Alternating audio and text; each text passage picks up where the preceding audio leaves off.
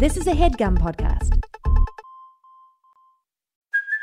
Hey, it's Kaylee Cuoco for Priceline. Ready to go to your happy place for a happy price? Well, why didn't you say so? Just download the Priceline app right now and save up to 60% on hotels. So whether it's Cousin Kevin's Kazoo Concert in Kansas City, go Kevin, or Becky's Bachelorette Bash in Bermuda, you never have to miss a trip ever again. So download the Priceline app today. Your savings are waiting. Go to your happy place for a happy price. Go to your happy price, Priceline. Welcome back. Now, let's pick up where we left off. We're Muna, and this is Chaotic. Our podcast about absolutely nothing and yet everything, hosted by us homosexuals. We all share one brain cell. Oh my god. I'm Josette. I'm Katie. I'm Naomi. The three of us have been in a band together for years. We've been friends for a decade, and we've been gay since the beginning of time. Oh, yes.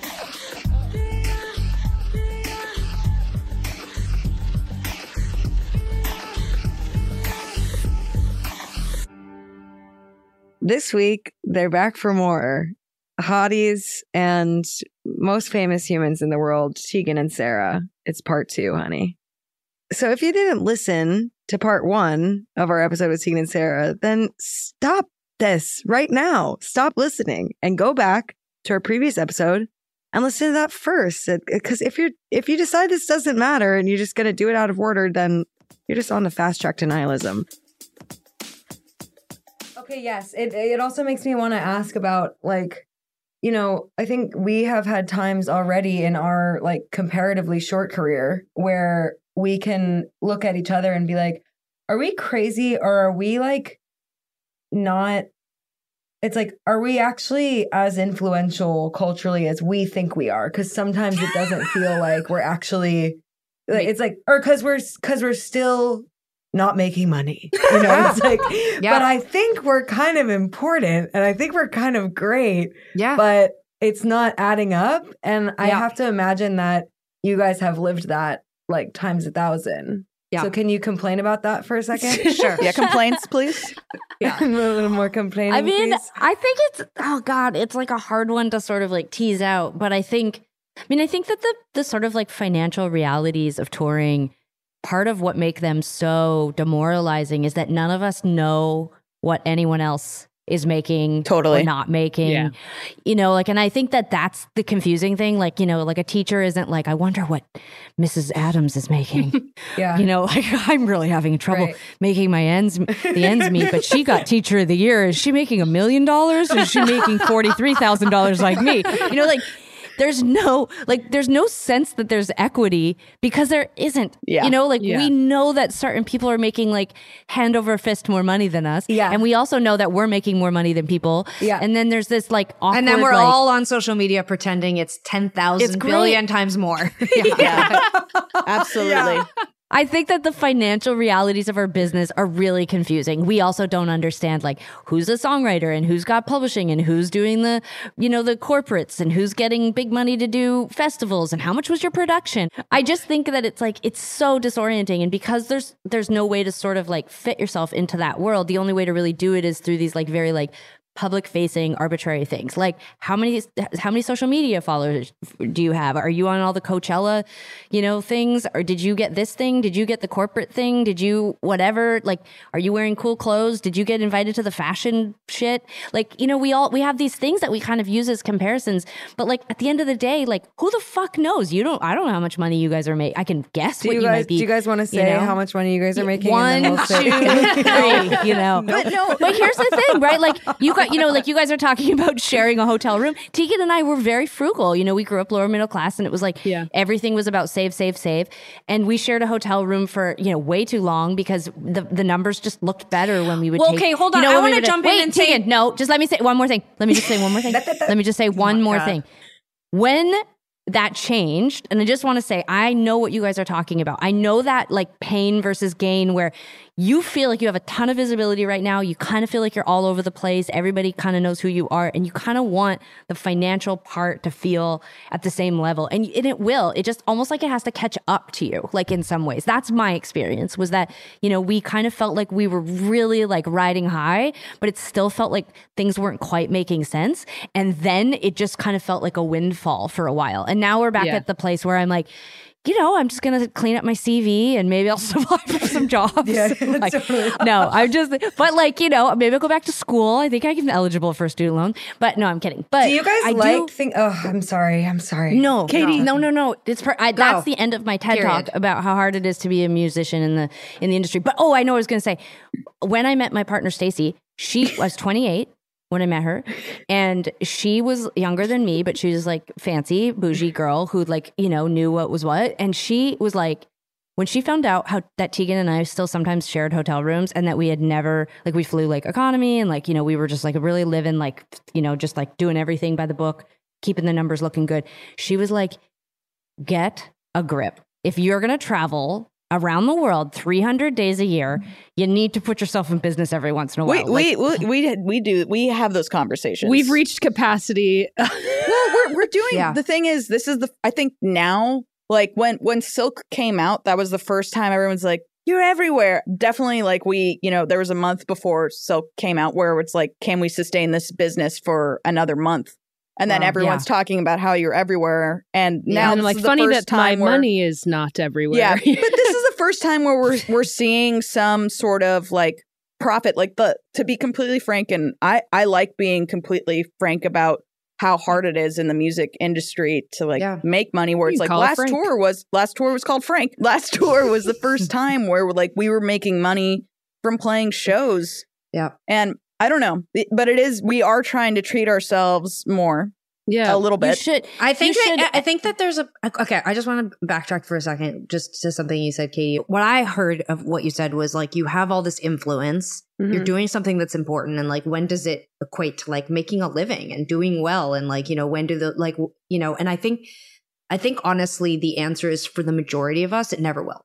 And I think like being just prepared, the way that we toured with Cyndi Lauper years and years ago, and Regina Spektor was on a couple of shows, and she asked Cyndi one time in front of like all of us were hanging out, and she was like, when does it get easier? Like, when do I stop feeling like I'm not legit? Like, when does it stop feeling like tomorrow I could just be back and be a nobody or whatever? And Cyndi was like, never. It never stops feeling this hard. You're always going to be chasing something, and it's always going to be hard, but you love music, and that's why you do it. And I think I've tried to keep that in my brain, is that there will be, I think some of what Sara was getting at is like, there will be times where the money catches up, and there will be times where you feel like you're way too ahead of it. And I think also want to acknowledge this is a tough time in the music business. This is a tough time to be a band, I think, getting started, but also a band like you guys. Like, you're still in the first chapter, in my opinion, of your career, and you're still laying that foundation. Like, this is the year, these are the establishing years. And when I think about our establishing years, that was everything prior to, I would say, So Jealous. Like, that was a 6-year period, and those establishing years were extremely hard, very hard. There was not a week that went by that we weren't in tears talking about being done. And the next chapter for us, which was the next layer of, you know, our existence, was what I call the So Jealous, the Con, Sainthood years, which was another, like, you know, 8 years. That is when we like got to move to a bus, got to have our own hotel room, started to make money from tours. And like, it wasn't a windfall, but it started to feel very different. It started to be like, oh, we can choose which venues, and sustainable for sure. You start to be more comfortable. And then for us, when we hit Heartthrob, it was like going back to square one, because it's all about investment. It was just spend, because you just had to go everywhere and do everything. And you're going to play all these radio gigs, and guess what? They're free. You don't actually get paid. And always. And they're just like, who's paying for that then? And they're like, you. And you're like, so I'm paying. Okay. But like, I think for most of us, it's just always that back and forth of how much of this is about investment and how much of it is about profit. For Sara and I, we've always run our company one way. Everything comes in, we just pay ourselves a salary, and we don't touch anything. And then we can get through the lean times. Yeah. We can get through the fun times. It's like, and I don't equate how much we make with what value we hold. Mm-hmm. Yeah. 100%. You know, because we're just not, first of all, because I just don't believe as women, as queer people, any of us are going to ever, like queer people are never going to get, you're never going to be valued the same as straight people. That's just the reality. It's like, because any mark you make on music, this is bleak, but I don't think this is a bad thing, but it's going to sound bad. But like, I just don't think your wins will be measured the same way. That's a fact. Never. That's a fact. And so, but that's fine. Like, then just, you know, keep doing what you're doing. Like, it doesn't, you know, like, I think that's fine. I think that's actually just the way it kind of reminds me, I was talking to somebody about you guys at one point, and like, they said something along the lines of they were listening to an album of yours and they thought it was a greatest hits because it was like every single song is just amazing. They were like, I wonder like what that's about.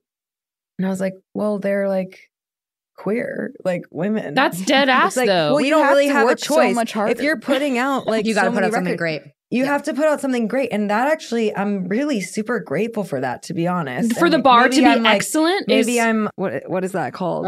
When you're kidnapped, but then you're like happy about it. Syndrome. Stockholm. Well, I think adversity, like adversity. But I'm like, I love that. And like us when the grade 6 girls used to take us over to their side of the school. Exactly. We were like, we got kidnapped, but really it's just been a weird fantasy implanted in us forever. I'm being kidnapped by fascinating women. You guys are going to have to work so hard.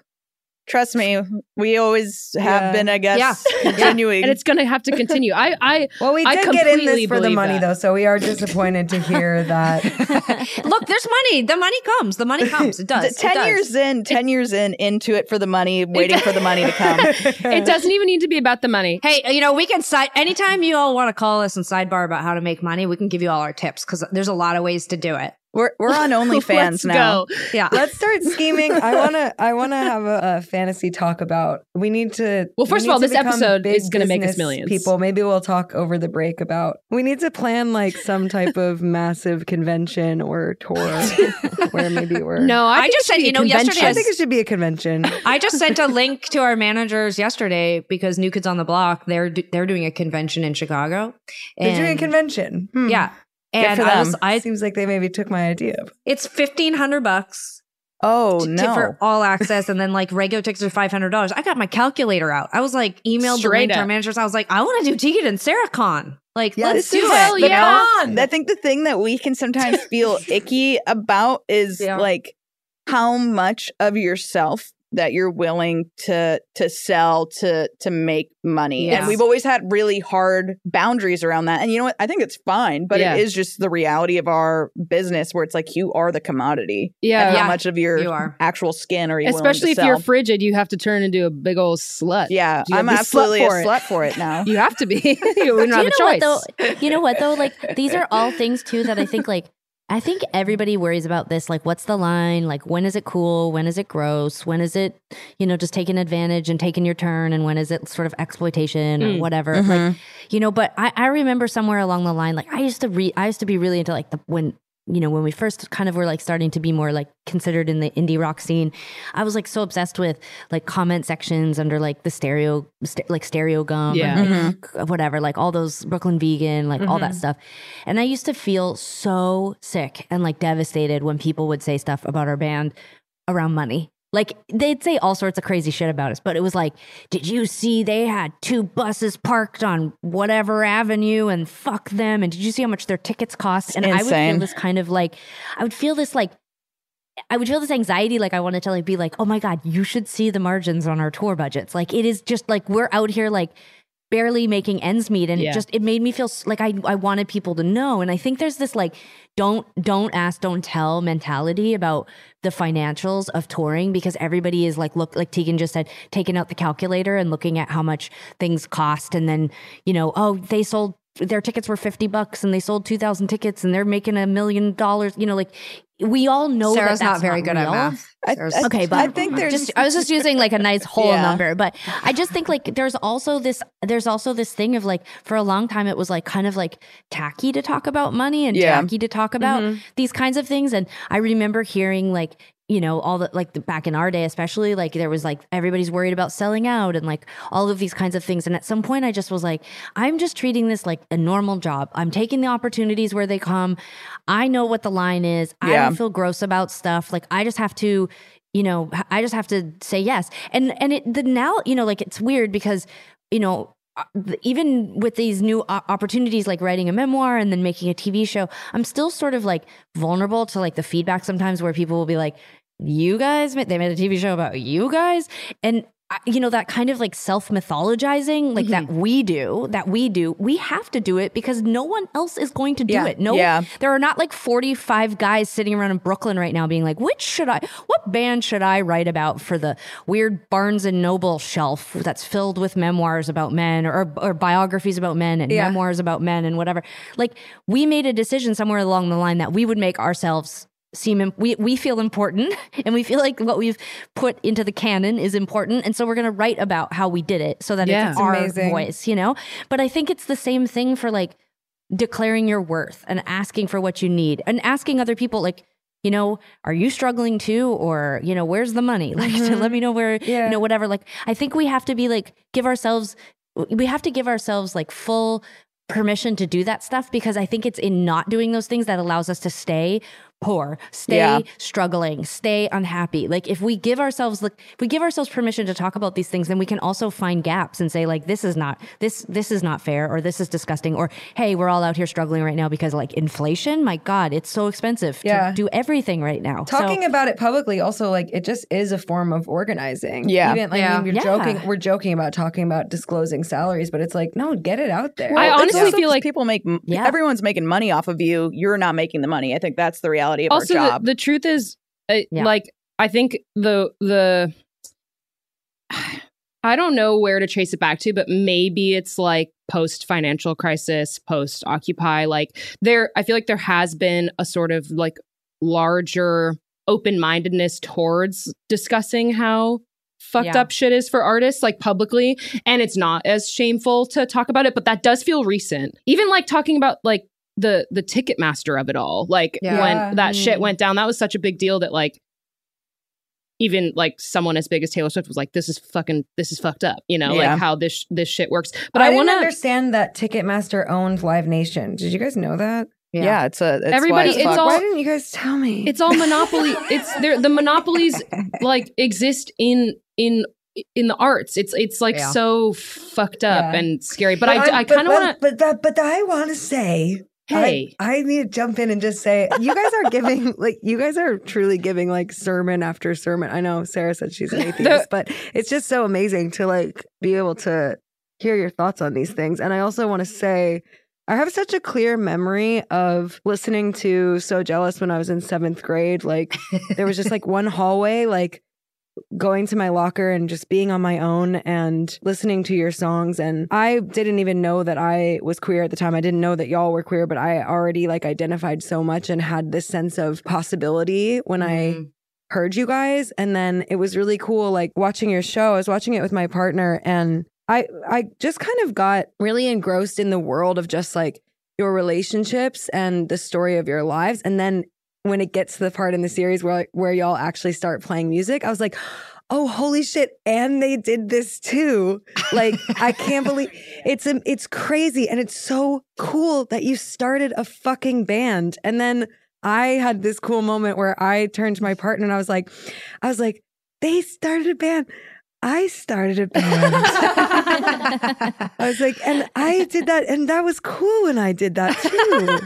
That was pretty amazing. It is cool. It is cool. Honestly, when we went out to sell the memoir, what you just said is basically how we sold the book, in my opinion. We were just like, you know, there's a million memoirs to be published, and there's a million people out there that could do this, but like there really isn't like anyone that's like specifically for us, you know, that written a story that was set in a time frame, like especially queer people, that was so relatable. And we were like, I think like people who work in the arts, of course, or connect on that level are going to find it interesting. But like, there's just so many things about that time frame that we grew up in that I'm like so happy people relate to, like the longing and the friendship and the queerness and the music and all of that, you know. But like to me, it's been like one of this last 10 years, but really the last 5, but the last 10 years, I'll be generous and round up, has been so inspiring because of so many bands, starting with you guys, like so many other artists, you know, like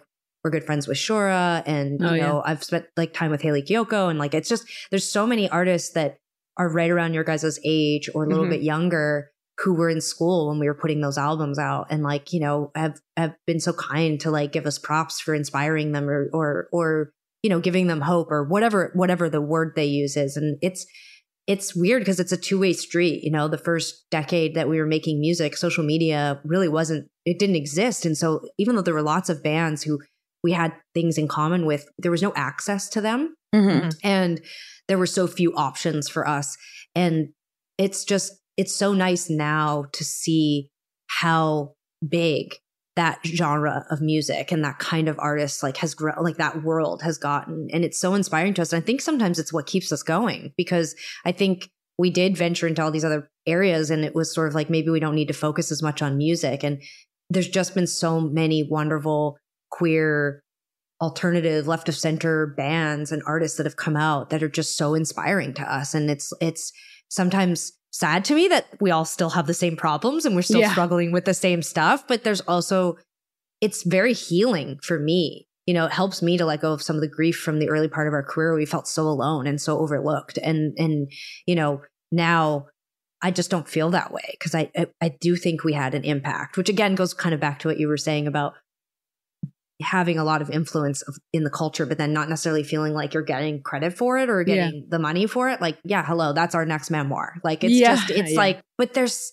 but I mean, you keep going. A huge impact in so many ways. Naomi talks all the time about how Heartthrob really, I mean, I think on pop music in general. People know. The people it's who true. know. I mean, like, obviously it goes before then as well. I mean, like for us, but like, but take solace in the fact that like, prior to Heartthrob, we had no mainstream support other than a blip of time where Walking with a Ghost was on alternative radio. And like, and we've never been nominated for a Grammy, and we've never got to play any big award shows. No.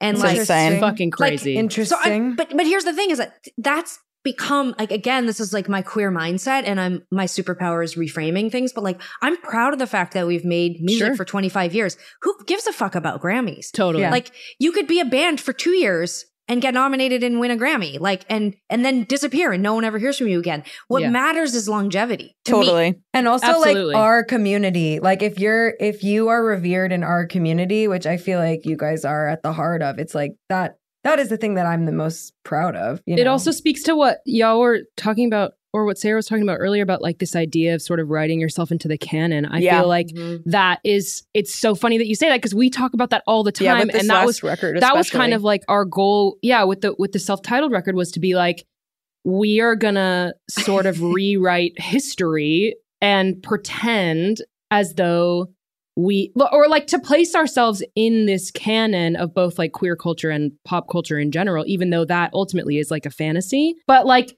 to know that, like the importance that y'all feel that you have is completely real. And like, I feel like maybe we're getting to a place where we kind of understand that as well about ourselves. Do you think we're as important as Tegan and Sara? No, I think we're I don't. You are. But I think we are as important as we think we are. Sometimes I'll never be able to tell. You'll be. That's the thing, is like, you're important. You know when you'll tell? Let me tell you when you'll tell. I truly feel this way. There's the beginning of your career, whatever that looks like. Maybe that's 3 albums, maybe it's 10 albums. It doesn't matter. There's the beginning of your career where you feel it's an uphill battle. The money doesn't fit. You know, you kind of struggle. There's kind of like exciting moments, but you know, often it's really challenging. And then there's this kind of like period of time. It's pretty much a blip where you are perceived from the outside as having it all. Holy shit. Biggest thing you just like, can it get any bigger? My God, you must just be like thrilled all the time. And then there's the part of your career where everyone's like, thank you so much for your service. We're gonna have to put you down. Lean into legacy. You're not getting Coachella ever again. I hope you had fun. You know, like, it's just like that tiny little sweet spot. You know, you kind of were like, wait, but I was depressed during that time. Too bad, doesn't matter. That's your good time. It's always that way. But here's what's great about the 3rd chapter that Sara's describing, which we're in currently. You do whatever the fuck you want. Right, well, that's true. And if in the 1st chapter which I call the foundational part of building your career, you make great art, you establish your identity and the kind of band you are and who you want to be, and you build a connection with your audience, then you get to have second and third chapters. Lots of bands don't.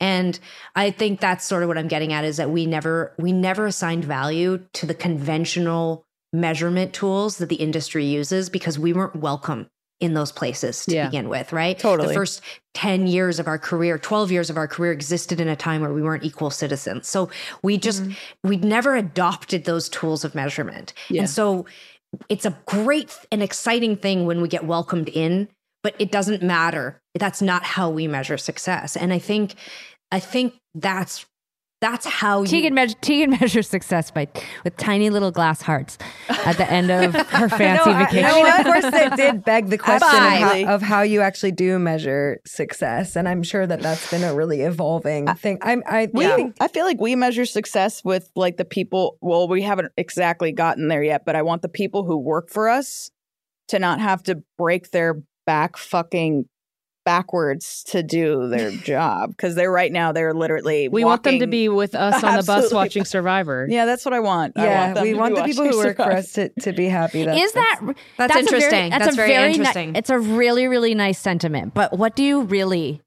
think I don't mean that you don't mean that genuinely, but like really though, that's not why you're really doing this. It can't possibly be. I mean, I think now that we're this deep into it and we have such like ride or die homies, that is a big part of it, because we've had the same crew for so long. Yeah. But no, it's not. That's not what is like. Thing is, I think the thing where it lies with them is that Muna has always been something that's outside of the three of us, and the people who work for us see the possibility of that thing, and they believe in it with their, with all their heart. Like literally, think about Ivan. Like I think the thing is like us actually actualizing the thing that everyone has like seen, even ourselves. Like when we've been in our darkest hour, we've always thought about what we do is not necessarily like the ego-driven thing, but like what Muna can represent to like queer people and anyone of a marginalized identity who has like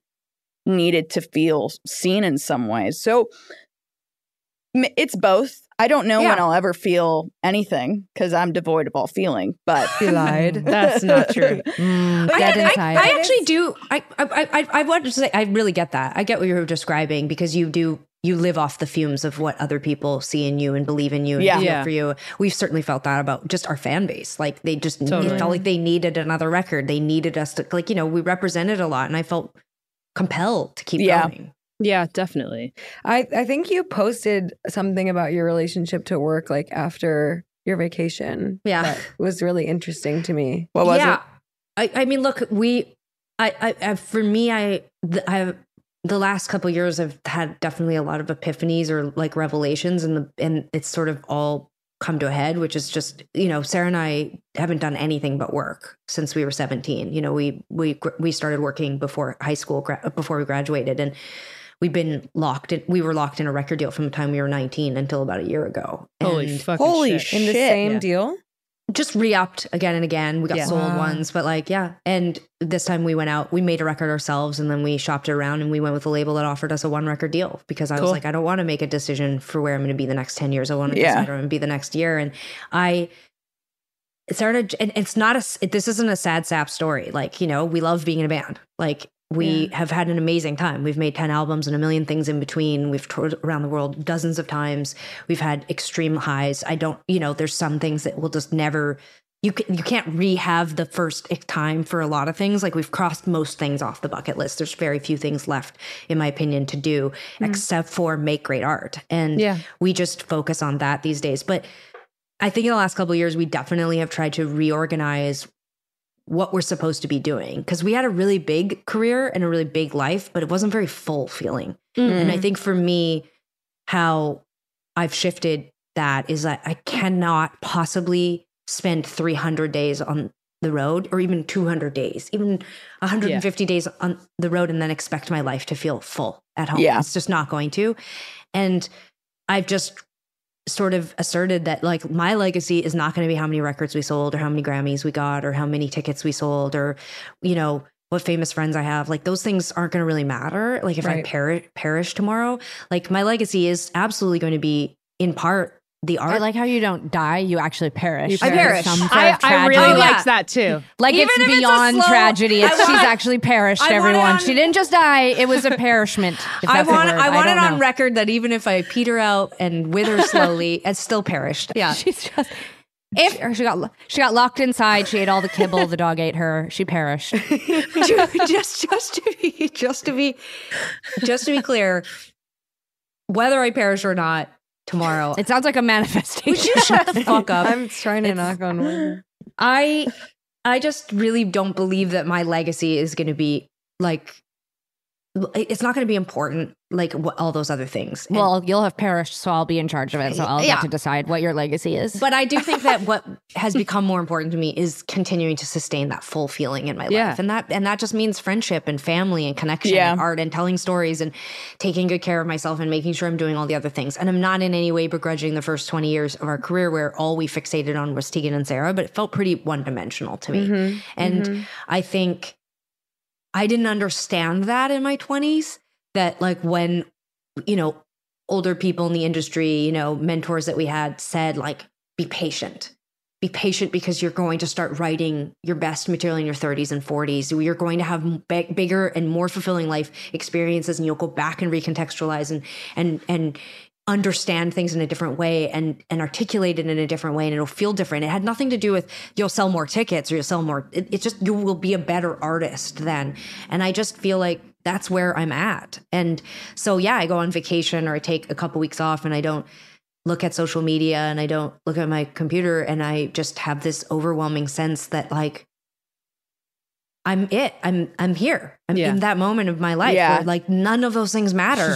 She's ready to perish. I mean, I think it's just presence. I'm like I'm really honestly moved, and I'm having like a 1,000 thoughts per minute listening to that, because it just feels really, and I know nothing is urgent, but that does feel like such an urgent message. And it kind of makes me feel, it makes me feel inspired, because I think that feeling of fullness, at least, I don't know, maybe this is off base, but I see that like being in the first moments that you know, found a guitar and realized that there was something going on, like being able to write songs, that it was just something you could do. And it's an internal thing where there's a knowing there, and that is the treasure. That's really all you gotta I mean, I worry think about. that's like literally creativity is actually being aware that you're alive in this moment. The past, the present. I mean, the past and the future don't matter. Yeah. All that matters and all that you have control over is like this present moment that you have on Earth. And I think that's what true creativity It's like, also is about. Yeah, you know? it's like it's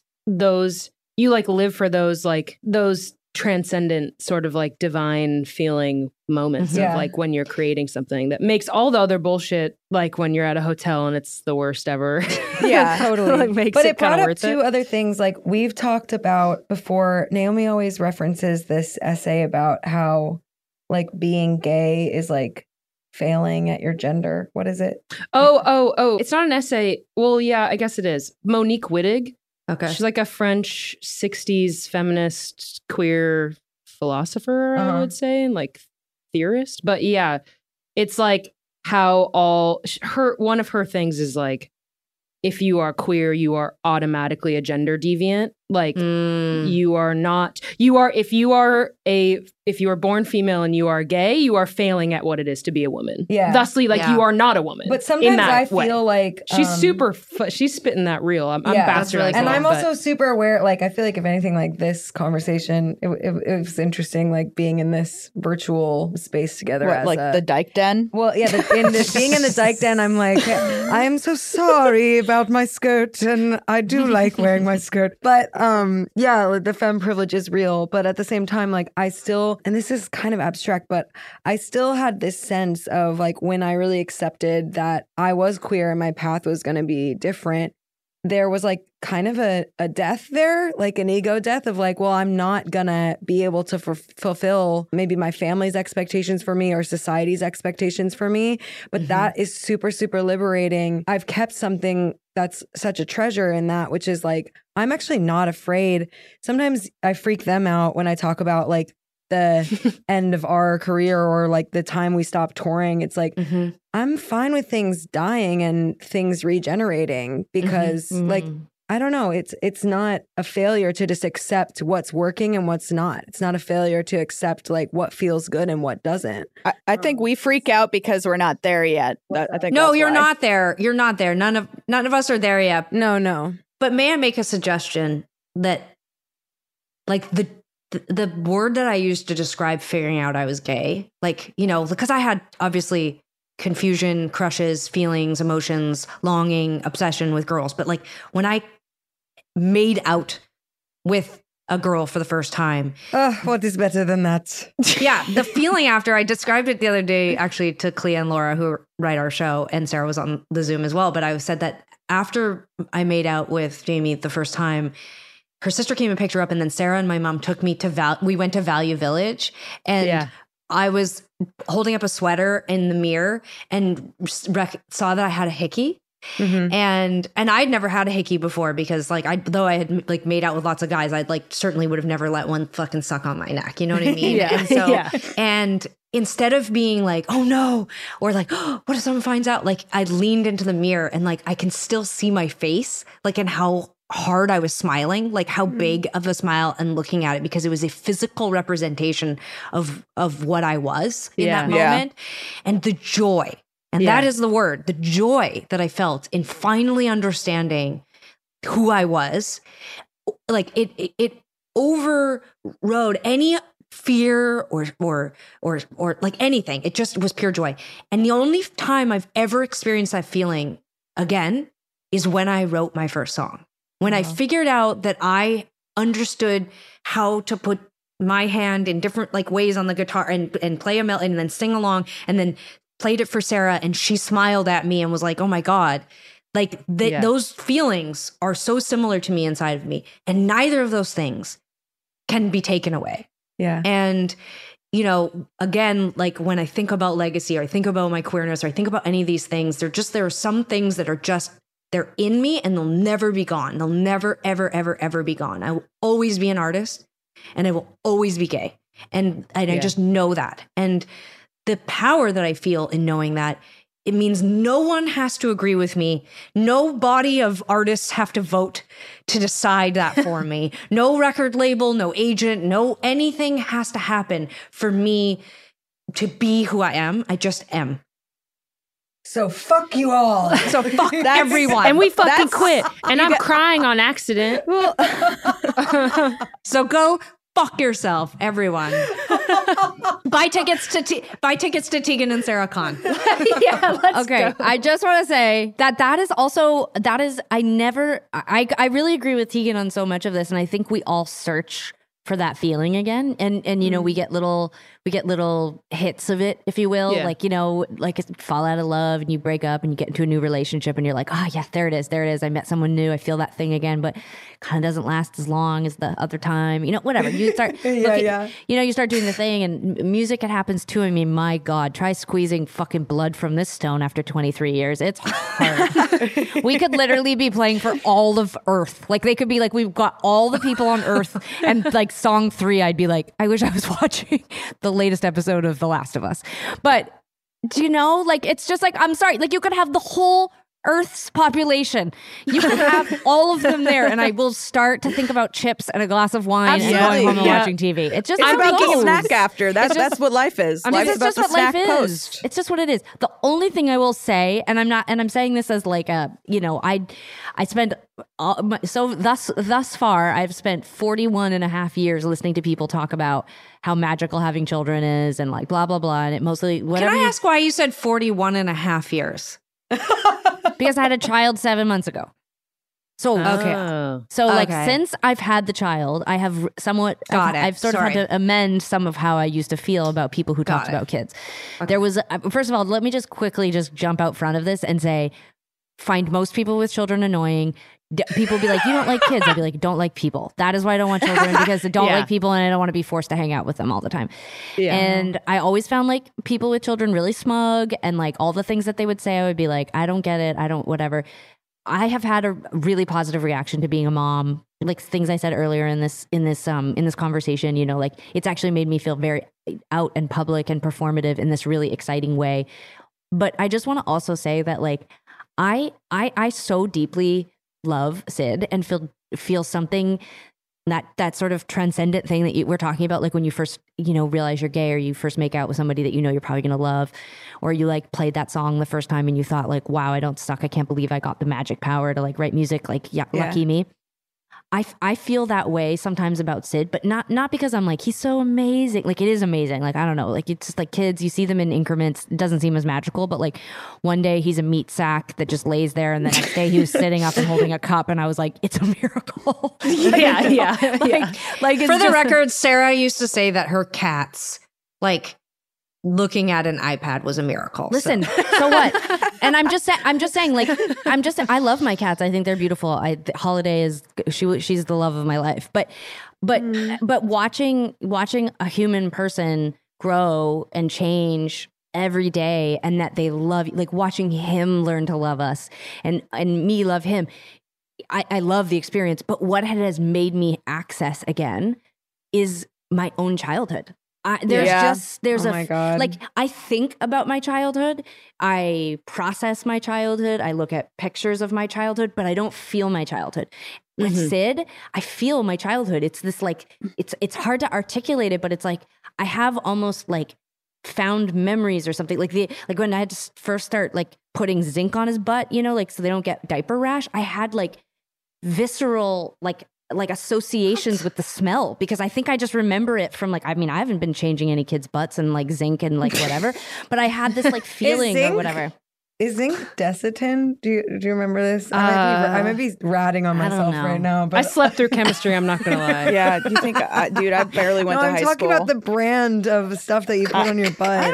I'm not thinking about anything. You might have a different memory of it, but for me, it's like so rooted in some kind of like unearthed memory or whatever, or even just like sometimes when I'm like all the relationships I've had, like, you know, my sister, my many girlfriends, my friends. My many girlfriends, all my legend. Way to brag. You legend. No, but like all my things, you know, that I have had, one thing that as soon as like I'm like holding Sid, I love him, and we're like he's laying on me and I'm like hugging him or whatever. Like I remember what it feels like to be a little kid and hug somebody and hold somebody, you know, like my God. Like I feel like that unearthed memory or that feeling of safety or surrender or whatever it is, like there's joy in that. And I think like, and I only say this as like the example of like, I love music. I feel very lucky and privileged to get to still do this, but like it's also, I think aspirational to find other things that let you tap into new joy. Like, and you might be like chasing the dragon in music forever, like, and that's fine. But like one thing that I didn't know when I was in my 20s and 30s, like freaking the fuck out about maintaining our career, growing our career, competitive, whatever, was that I potentially could just go be like minor good at something new and it would give me as good a feeling. Like seriously. Oh my God, yeah. You know, like I seriously, like if I'd known just like having some fucking ferns in my backyard during the pandemic made me feel like fucking, you know, like euphoric, you know? And I'm just like, if someone had just said like, you're gripping real hard on this career of yours, did you ever think about just getting a hobby that you're really good at? Can I ask another question? Yeah. No. No. Can I ask, is like, what's the, like, I'm so curious just because, you know, we haven't all spoken together before, but like, what is the worst, which we have to change because this has been delightful, but what's like the worst thing like about your, like what's the thing you guys gripe about the most? I think we're the worst thing? You guys are the same as us. I can't believe that was the question. What are you gonna, I have one. Well, I would say, I think on a day-to-day basis, perhaps just because we love to complain. Yeah. At least too. Me and Joe do not want to do anything that we have to do almost ever. That's Sara. So it can. So yeah, some things can be the worst thing. Even like if what, it's like press, awesome. meet and greets, radio, like interviews. Like I think radio is probably top 5. One of the worst things ever that you ever have to radio do. sucks. But we That's also just the most draining for me. Well, I think you leave the way that I try to think about it now is like. Just like all the bad shit that we have to do, at least we have each other, and we do in 6 to 9 months after it happens, we do laugh about it because it's so utterly humiliating. Yeah. The things we've experienced are so completely I think the thing awful. we hate feeling humiliated. The dog thing. That was one of the Why worst humiliate things. you? Like photo shoots or like going no, to radio? crazy shit. It's like we have to stop. We're throwing it to a break. The break is happening now.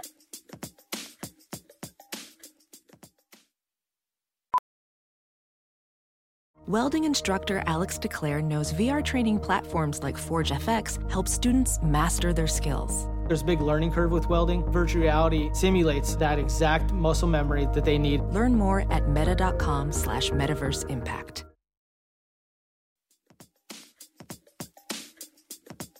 Okay, we're The back. break's over. We're back. I'm just gonna spill tea. Like we just played a tour in the UK.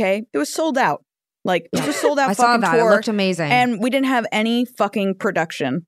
And Naomi and I are playing I'm playing a song Runner. This is why I'm throwing out my fucking back because I'm gonna throw my whole goddamn cock into the ring every time I play. And I'm just like, I need lights. I can't be doing this shit The house anymore. lights person hates their fucking job. Yeah, they always hate their job. You know when it that. feels They like hate it okay, so so it's much. like Runner's High is a song where it's like you're basically at a rave. And it's the lights are giving The lights are as important theater as the music. production. You know what I mean? Like middle school theater play where you're just exposed. That's embarrassing. Feeling exposed in that way. I think we've done a few things that are just Shrimp so cocktail. funny. Yeah, like performing on the Paramount lot, doing an acoustic. This was many years ago, but performing an acoustic show at the Paramount lot. Yeah, everyone's Awful. everyone's eating shrimp. No one gives a fuck about you. You're playing the most heartfelt song. We now played put it on a rooftop in Manhattan where a helicopter is landing and no one can hear you. And they're been just there. Not a you're like, helicopter, but we played in Montauk and there was a bunch Oh of my God. rich People bros fucking literally in front doing of us. cocaine and trying to grind on This girls chick while we're was playing throwing ballads. ass Tiffany on this Trump. dude like Tiffany you would Trump not was there. believe. It was insane. I've got one. Okay. It's a combination of a couple of the things you don't like to do. It's a radio show, but it's but it's at a venue, but it's sponsored by a condom company. So all the people in the venue blow up the condoms, make balloons, and spike them at you all. In a way, I gotta say, plot twist, in a I would way, love I love that. that. I love that. I think I would love. We love. I guess the thing that's great is straight men. Sorry, straight men. Yeah, that's spike awful. condoms at you all I night would be. Yeah, Yeah, no, the that's- streets. I'd the be streets aren't getting anywhere mad. near us unless they're like. No, they 60. are. Do they The even men are have 60 any and dental sad. dams there, to be conscious of the? No, People haven't they- seen no. a dental No dam one's- since I ain't never 1863. seen Dude, a dental I dam. used a dental dam. I used a dental dam for recently. Whoa! What? I know. I'll ask you about that later. Can you believe? No, it's because we I were can't being really, believe. really good and we were waiting. We were getting tested before we had sex for the first time, but the testing was taking a little long. Yeah, and the Planned horniness. Parenthood, no the offense. horniness could not And wait. the horniness was extremely high, and we were being such good angels. I'm so impressed. I'm absolutely stunned. I would I'm be. sickened. I'd be risking I kinda it. liked it Stunned. because I'd be I've never risking liked it all. anyone. I've Yeah. never liked anyone enough to use a dental dam. Like if they Okay, were but- I'd be like, let's just wait a little bit longer. That's no, I'd no, just wait. but okay, but I would just riddle me have this. sex. Haven't you had? I would risk it all. That's what I was saying. I was like, I would just risk it all. Guys, we can't Also, wait. I there's guess we a have to just have problematic thing. sex. There's a problematic thing with people with vaginas that they're just like. I've had a couple exes be like, we're not giving each other STDs. Like the That's lesbians are crazy. not. Well, that's Which- true. That's true. Are you looking at me See, for a reason? No, when you I'm say not. that? Like, you didn't say that to me. I don't think I. Yeah, We- I don't we think know, I was we know married at who. the time because Yeah. we were just virgins. I mean, we weren't, but we were. You know. Sure. Can I ask another question about? Yeah. No, because I have a question for you. Oh, shit, okay. fuck. Because you said that you haven't liked someone enough to use a dental dam, but haven't you? I'm haven't you had? joking. I'm joking. Haven't you had? I mean, You're I wouldn't use a dental for all dam. your I wasn't joking ex-girlfriends about that are listening. I want to hear the question. The question is, haven't you had sex with someone like when you were maybe in high school or Oh, maybe no, another it's- time? you're Haven't gonna you say had something sex where it's like dirty. you kind of did have sex, but you had underwear on? Katie Yeah. loves to talk about this. Yeah, Katie Katie loves brings this up. I sex. swear to Oh God. my god, like, this is me we all realizing know like, do what- I have an underwear on like You have a fetish? kink? No, Yeah, Katie, but does, I don't- does Katie, lingerie Katie, does lingerie me too. count? Me too. What No, you I do? know. No, yeah, no. I totally know what you're talking about. The underwear on and Underwear on. fetish. I think it's actually vaginal sensitivity is what you actually are experiencing. Okay. Dental It's dam. more than that, though. It's more than that. It's also like that you're so rushed and so eager, you can't even take the time to take. Yeah, but Yeah. everybody's Yeah. had that. Why you guys? Jizz you in your didn't- pants. You guys aren't like Well, finding guess a what brave new underwear world. is? Well, guess what underwear is? It's Underwear is a dental dam. dam. No, No, it's no, not. it's not. No, No, it's not. Basically a dental dam. No, No, because if it was latex, No, it would be a dam. Okay. I'm not ripping This out a is- pair this of is underwear my from a thing. bag and putting on. It's not the my thing many about girlfriends. being so. There's two points to this. The other thing is being so rushed that you're so goddamn horny that you jizz in your pants. The thing you're talking about is concretely choosing to jizz in the thing. Let me tell you after, something. Like, you're took off your pants. The fact that you know where, like, when I think about being a young person having sex, first of all, I wouldn't have even known. The only reason I even knew what a dental dam was because when I came out after high school, my mom, in a spiteful, mean way, brought a bunch of dental dams from wherever you got them, put them in a basket with some pamphlets about STDs, and put them in our basement suite where Tegan and I were paying rent and living. And I remember, so I do have a trauma story, but I also was like, even now, I'm just like, I walk by. Like, can you get them on Amazon.ca? Because, like, I wouldn't probably ever go in somewhere and be like, is there a dental dam around here? I mean, I think Katie's the only one who actually knows where that is now. Yeah, where do you get a dental dam these days? Let the kids know. Well, now Pleasure I feel chest, now I pleasure feel like chest. I need to clarify that it wasn't.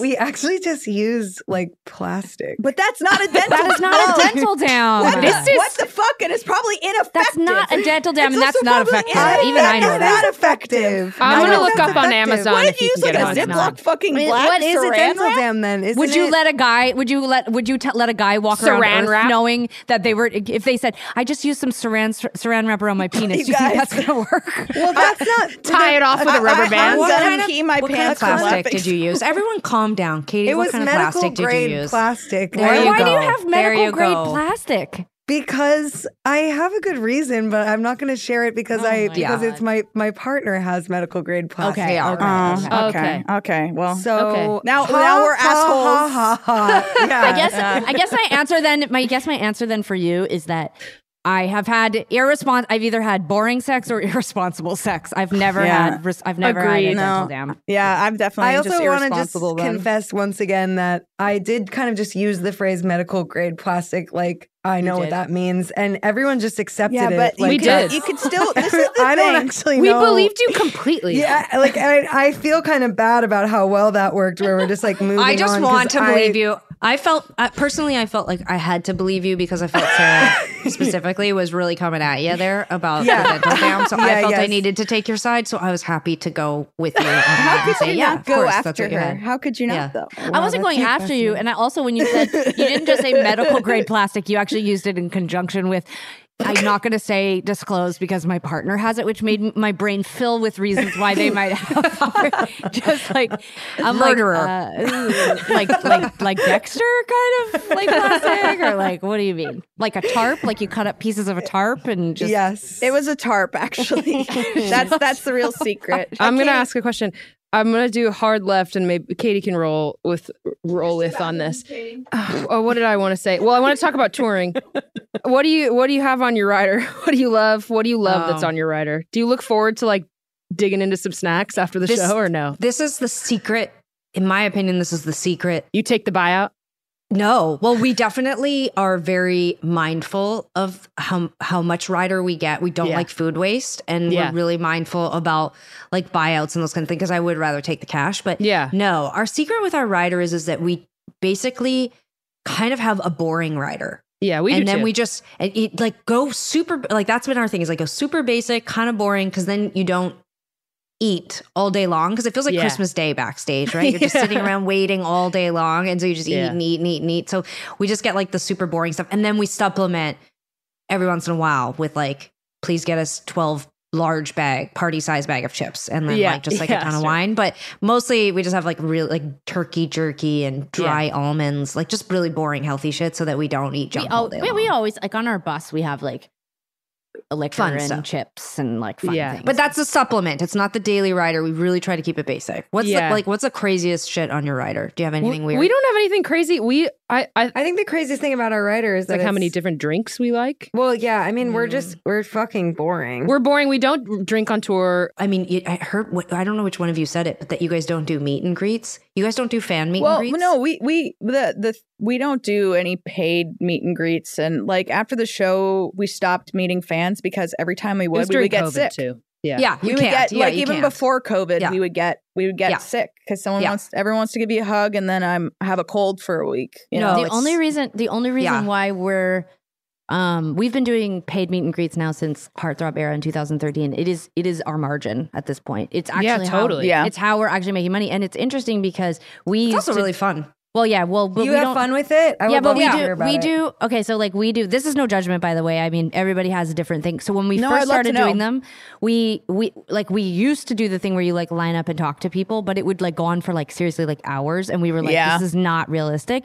Getting sick kind of feels scary a little bit sometimes. It's just a huge labor for the crew. Blah blah blah. Too much touching. So we stopped doing that. What we do is a sound check where they get to. Sometimes they would come to soundcheck, and then that kind of didn't work either because we would just be like, we'll never want to play any songs in soundcheck, and we're just like, don't care. But so now we soundcheck, and then once everything is done, the new model that we've been trying that we really liked is that after soundcheck is over, they load everybody into the venue, and then Tegan and I play some acoustic songs, and then they submit questions, and we do like a Q&A, but we have all the questions so we can decide like what we actually want to talk about. Yeah. And then they just hang out and they get like some swag and they get whatever. But it's like quite literally. Yeah, they get a gift bag, they get early access to the venue, they get line-free merch shopping, and it's fucking. But it's truly like the thing amazing. That's like it's actually the thing that we're making money on right now. Yeah. And it's something that people genuinely really want. It's kind of fun. It's kind of fun.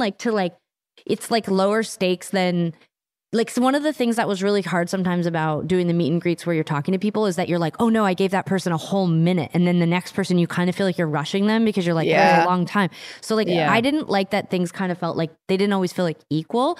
And it just felt like certain people will just take more and certain people will take less, and it's awkward and whatever. And one of the things I like about the acoustic like Q&A thing that we've been doing is it gives us a chance to really like interface with like the hardcore people that like we know them. Like some of the people, like there's this one guy that has seen this on this tour that we just did. It was like he hit his 150th show with us, and it's my God. So they're like people that like we've known them for like forever. Like they're growing up with them. Yeah, and so like it's nice because it kind of gives them a sort of like vantage point that's like different, but then also we can quickly like chat with them, and it's like nice. And then the questions I find just really hilarious because people do get they do get time before they submit the questions. They do it a few days in advance. The questions are super thoughtful and interesting and fun. And then we also just get to like play like old shit that we're never going to play again in our live show, but like it gives us a chance to kind of like do workshop other things. And then financially, we were talking about this earlier where we were like going to do this offline, but it's like, I'm a big advocate of it because if it feels like it's tough, like if you're financially looking for that extra little boost there, I think there is no shame in doing paid meet and greets. I think it's a beautiful way to give back to the community, and it is a way to change the budget. It just looks different with VIP in it. It just does. Yeah, totally. And it's intimate. I don't think there's any shame in having a value applied to like a higher degree of intimacy like that. Oh yeah. Like the two oldest professions are like music / entertainment and sex work. It's like, I was just about to say, there's no shame in either of these things. Exactly. It's like, people want to feel closer to you. If there was like an indecent proposal style plot line in my life right now and somebody offered me $1 million to have sex with them, I would be like, Tegan who? Like I would just be Wait, what do you mean Tegan who? I'm not having sex with you. What do I care? No, I'm saying I'd quit the band. Like I'd be like, I'm not in the band anymore. If I could just Tegan who? Yeah, like so what? You'd have to sleep with them forever? I don't understand. No, you sleep with them. No, I'm saying sleep with them once, and then they also said, Sarah, you have to quit the band if you're going to sleep I'd be like, with me. obviously, if I have an idea. Okay, we should have people, everybody write in who is willing to spend that money and change their lives. Do I have to? My only question is, do I have to use a dental dam? Do I have to use a dental dam? You have to use a dental dam. Want to after it's sponsored by a dental dam. Dental dam or surgical grade latex. Oh my God, can dental dams sponsor this podcast? I think you'd have to find a specific brand. Is there even a fucking name of brand? Well, clearly they're medical not grade plastic, just as good as a dental dam. That's my ad. We're gonna become dental dam truthers, like they don't actually. This is fucked up because I just feel like we've been talking. This has been pretty fucked up, you guys. Y'all are fucked. We've been talking for so long, and I just feel like I didn't actually ask anything that I wanted to. Like I didn't ask a single question about songwriting. Well, we'll have to do this again. It sucks that this is the first time in a way. Like, it's I guess we're actually gonna ridiculous. have to move in with you guys and help you raise your child. Come and hang out. I will say that. This happens a lot. Like I'm having so many competing thoughts. I feel the same. It feels like we barely scraped the surface. But one of the stories that we tell a lot about our career is that for the first decade, and it still happens, but certainly for the first decade of our career, we were compared to Ani DeFranco. Every article and every piece. And, I understand that probably for our first or second record, but as we moved into pop and indie rock, it was always such a weird thing. But it never, ever, ever, ever diminished how much we loved her. If anything, it just made us feel mortified for her because she was probably just like, God, get these kids off my dick. You know what I mean? Like, it was just such a weird, it was like, I felt somehow like we were responsible for this comparison. Anyway, we've never met Ani. And so like decades went by, and recently we got the opportunity to interview her. It was just over Zoom, but it was this weird full circle moment because when we were in high school, we had tried calling the Righteous Babe hotline, like, the number on the back of Ani DeFranco records for her record label, to ask her for advice. Wow. And, here we were like 23 years later, finally talking to her. And it was this weird moment where I realized like, what a gift it is to be able to talk to other artists and be able to share and commiserate. So that was a very long-winded way of saying that it was such a pleasure to get to talk to you guys. And we're so proud of everything you're doing and so thrilled for you at, all the success that you're, achieving. And you're brilliant songwriters and performers and wonderful people. And we just are always here for you if you need anything. Marry us. Mic drop. We need to get married. We love you so much. Like, you truly are our parents. I know that's like a cute online slang, but like, you really, really are our parents. And we would not have anything close to the career that we have if you guys didn't exist. So, well, we love you. I appreciate that. And let's definitely, I don't know if we need like a monthly Zoom to just talk shit. I think we should. My question is, when are you guys going to visit us on tour? Yeah, I'm looking at your tour dates right now. There's so much. I'm so excited. We're just about to announce some dates, so I'm going to see if there's some crossovers. I would die. I would love to come and see you guys. Wow.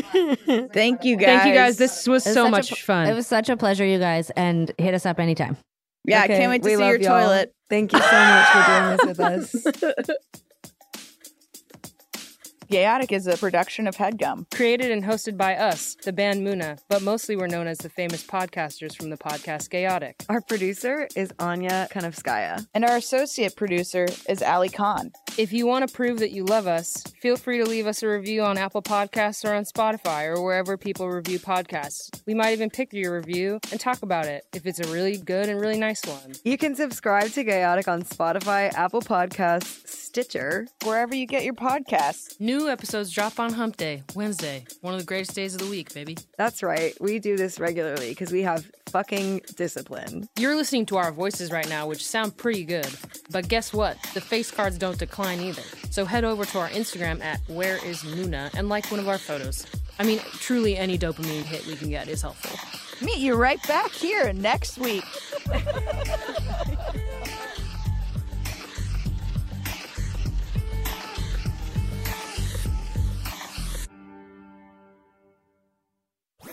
That was a HeadGum podcast.